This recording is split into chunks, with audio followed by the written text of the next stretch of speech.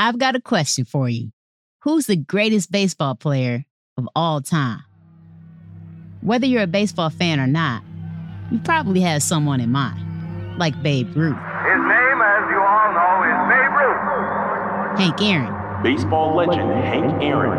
Shohei Ohtani. Superstar Shohei Ohtani. These are the greats of America's pastime, right? But what if I told you that names have been purposely excluded from that list? Players kept out of our record books, out of our halls of fame, and out of our shared memory. In 1947, Jackie Robinson famously broke the color line. But before that, there was a whole other chapter of American baseball, a chapter that belongs to thousands of Black players who competed in a segregated league. This is not in the pages of American history books. And so countless generations of us went through our own formal educations without knowing one of the most significant chapters, not in baseball history, but in American history.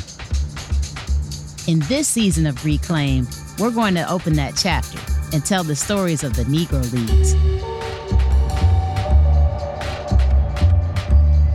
I'm Vanessa Ivy Rose. I'm a baseball fan, and I'm the granddaughter of one of the greatest batters you've never heard of, Norman Turkey Stearns. Turkey's first season with the Detroit Stars, by all accounts, was unbelievable. In an era defined by discrimination, my grandfather and other Black baseball players found a way to play the game they loved, and they were incredible. Most of the time, Negro League teams beat the Major League teams. I'll leave it at that. Yeah. Mic drop, mic drop.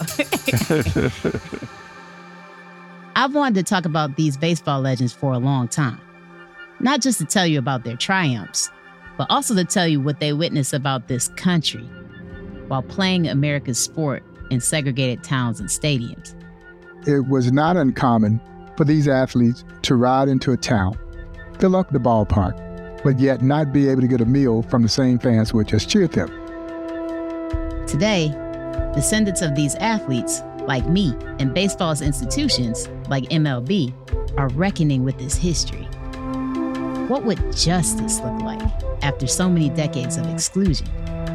Who are you to tell us that we are now major leaguers?